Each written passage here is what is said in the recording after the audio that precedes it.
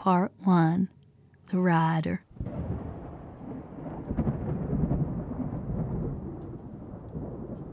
The first time you see the rider, they're crossing through the plains in the reservation, their horse cantering. You can't see much of them from where you stand, the evening sun shining on you.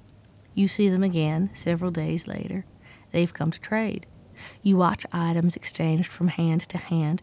The rider never takes their hat or bandana off. They never speak louder than a whisper, never say more than a couple of words. They trade 5 deers for a saddle blanket woven by your mother. Then the rider leaves, kicking up dust in their wake. Many moons pass before you see the rider again. They arrive with a storm, dark clouds on the horizon. Your mother offers them shelter inside your house, but they decline. They settle under the cover for horses, resting their head on their pack. You try to see their faces. They take their bandana off, but they cover it with their hat. By the time the storm has passed, all that's left of the rider is a brown paper bag with vegetables. They come back the next day. A shotgun is slung over their shoulder, their boots touched red with blood. They sit with your community during dinner, and you wonder if they can speak the language. Their bandana is pulled around their neck, but you still cannot see their face. You wonder if you ever will. They leave in the morning. You'd heard stories of women who rode west to start new lives, girls who traveled to the sea and never came back. You never wanted to be one of those girls. The fire races across the dry plains faster than the rider all those years ago. You take a horse, a bag with everything you own, and a blanket woven by your mother. The air is thick and heavy. Your eyes burn. You must ride.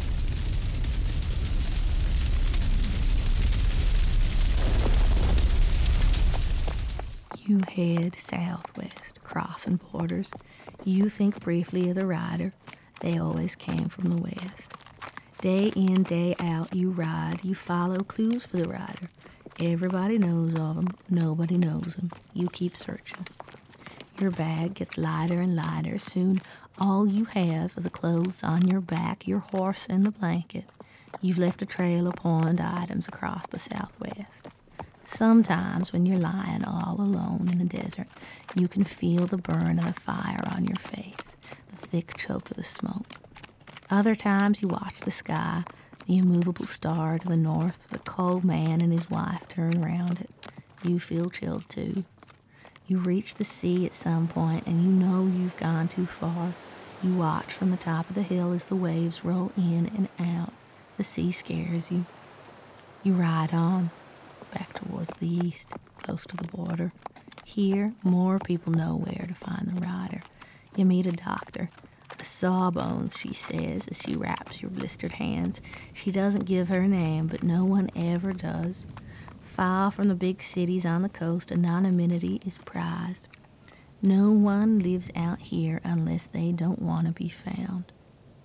The man down the street from the Sawbones says you've got a nice horse. He offers to buy it. You decline. He stands up from his perch on the stairs. He's twice your size. He stares down at you. He grabs your chin in his hand and spits in your face, calling you a frigid whore. You kick him in the knee. You ride on, searching. You were asked to describe the rider by the Sawbones. You know that their hair is short, sometimes recently shaved, sometimes shaggy.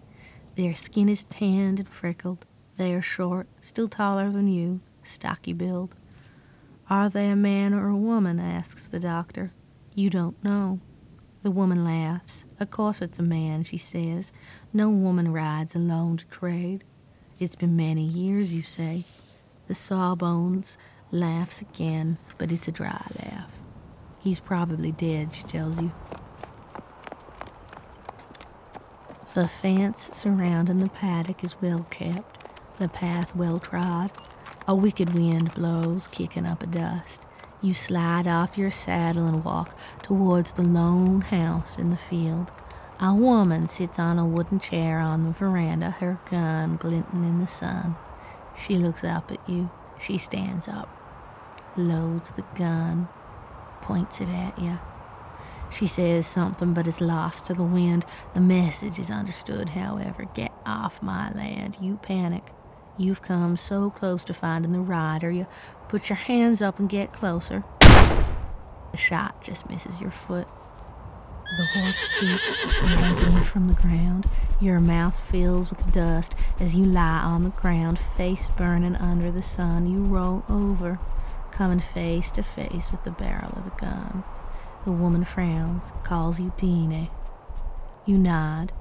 She pulls the gun away from your face and walks back to the house. You push yourself up and brush off the dust. Following the woman, you watch as she holsters her gun, the dangerous glint in the leather. You tell her you're looking for someone. She slams the door in your face, leaving you standing on the old wood outside.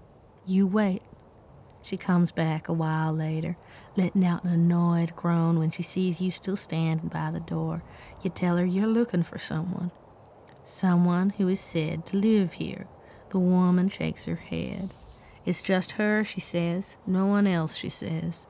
You stand alone in the setting sun, tattered skirt flitting around your knees, blanket around your shoulders. There is nowhere left to go. The sun sits low on the horizon. You shiver, pulling the blanket closer to you. The nights are colder, days are shorter. It has been 2 weeks since you arrived at the woman's house. She hasn't given her name, but that's to be expected. You haven't given yours either. In the desert, you have become nameless, and nameless shall you stay. The woman rarely speaks. She spends most of her day in the plains tending to her horses and cattle. You watch her sometimes. In the evenings you cook dinner, always food from home. The woman never says anything about it. After, you sit outside, watching the sun slip off the side of the earth. Chased by the moon, you wait for the North Star. Watch as husband and wife turn round the campfire. The woman offered her bed to you. You sleep there alone. You don't know where she sleeps, if she sleeps at all. One morning you wake up as she is gone.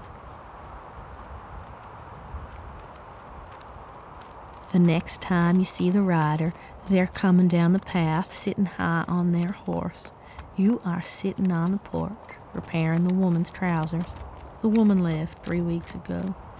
The rider climbs off their horse, catching your eye. You are afraid, but you keep watching, waiting. The rider takes their hat off, displaying a long braid that falls down their back. A red scar cuts through their eye. It's fresh. They pull their bandana down and they face you. It is the woman.